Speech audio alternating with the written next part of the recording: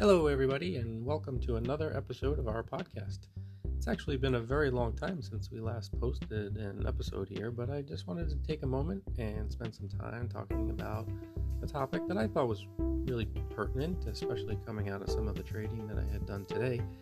Again, welcome to the podcast. If you don't know who I am or we haven't met before, my name is DJ Montalbano. I am an independent retail trader, and I specifically focus on stocks, stock options, and even in the futures market as well. And in particular, I truly enjoy looking at the energy markets as well as the indices. So what I thought I wanted to kind of preface this episode by saying is that it's okay. It's okay if you're feeling stuck sometimes. You know, we get into a point where we've exited a position or we've made a good decision, good or bad in terms of financial outcome, but sometimes we get to a point where we're just feeling stuck, and that's okay.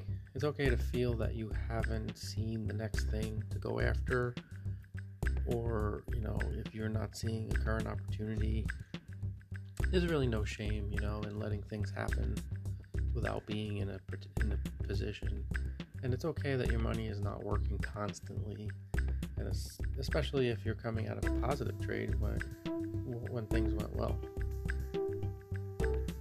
It's easy, to feel like you need to jump back in the market in some way, and that new money you might see in your bottom line is now available to leverage, build more, and keep that money working for you. It's not required. It's not necessary to jump in, and it's all right.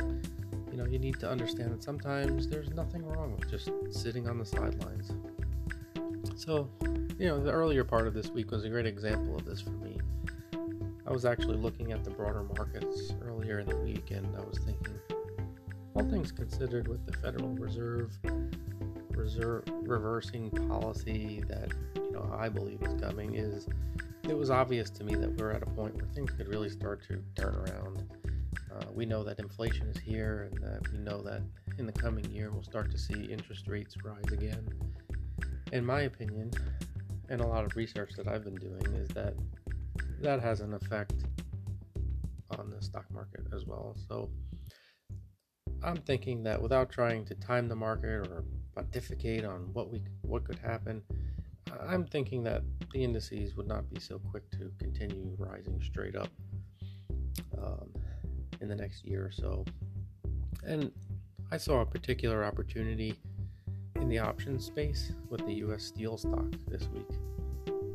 So I was looking at options for U.S. Steel, and my thinking was that, we have an opportunity here. So long story short, I had exited an options trade with a profit, and I left a runner, and 2 days later, that runner became profitable as well. The immediate joy of having a successful outcome to my full trading plan, that was a great feeling. However, I was also feeling, okay, what next? Where should I look now? And I literally had nothing. I was really looking at nothing else. And I had an idea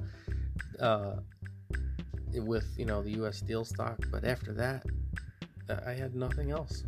Then it dawned on me that there's no reason, really, to jump into anything. There's no reason to kind of manufacture, poke around in other things and just kind of randomly find things. There's no reason to be fearful of missing out on anything, and there's no reason to force a trade. There's no reason to rush a quick scalp. Taking on that risk is completely unnecessary when the primary goal is to preserve capital. This used to happen a lot more often when I first started trading futures. I would, constantly be looking for that opportunity, and when I would exit a trade with, the tools make it so quick for you sometimes.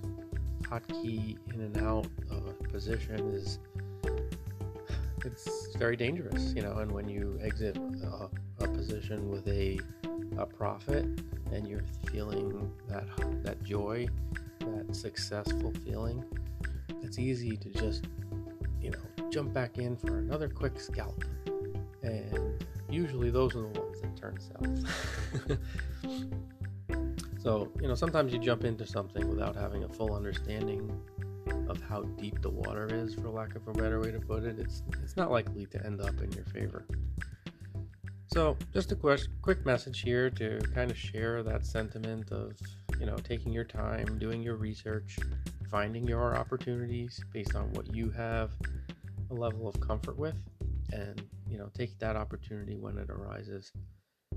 As a retail trader, the only capital that you're really willing to lose should be the capital that you're putting up for trades like this. So there's no reason to force it. You know that the bigger financial picture for yourself is just not in these small trades or swing trades that you might be looking at. So just take the time to do it right. And I think in the long run, it'll be more worthwhile and potentially even more fun. So I'll leave it at that for today, but I just wanted to take some time and pass that idea along. And as always, I can be reached on Twitter at DSMJ Financial. And also, feel free to leave a comment here on the podcast if you would like. Let me know, what do you think about this? What are your thoughts on, jumping into trades or finding opportunities? Would love to hear from everybody. Thanks very much, and have a great rest of your day.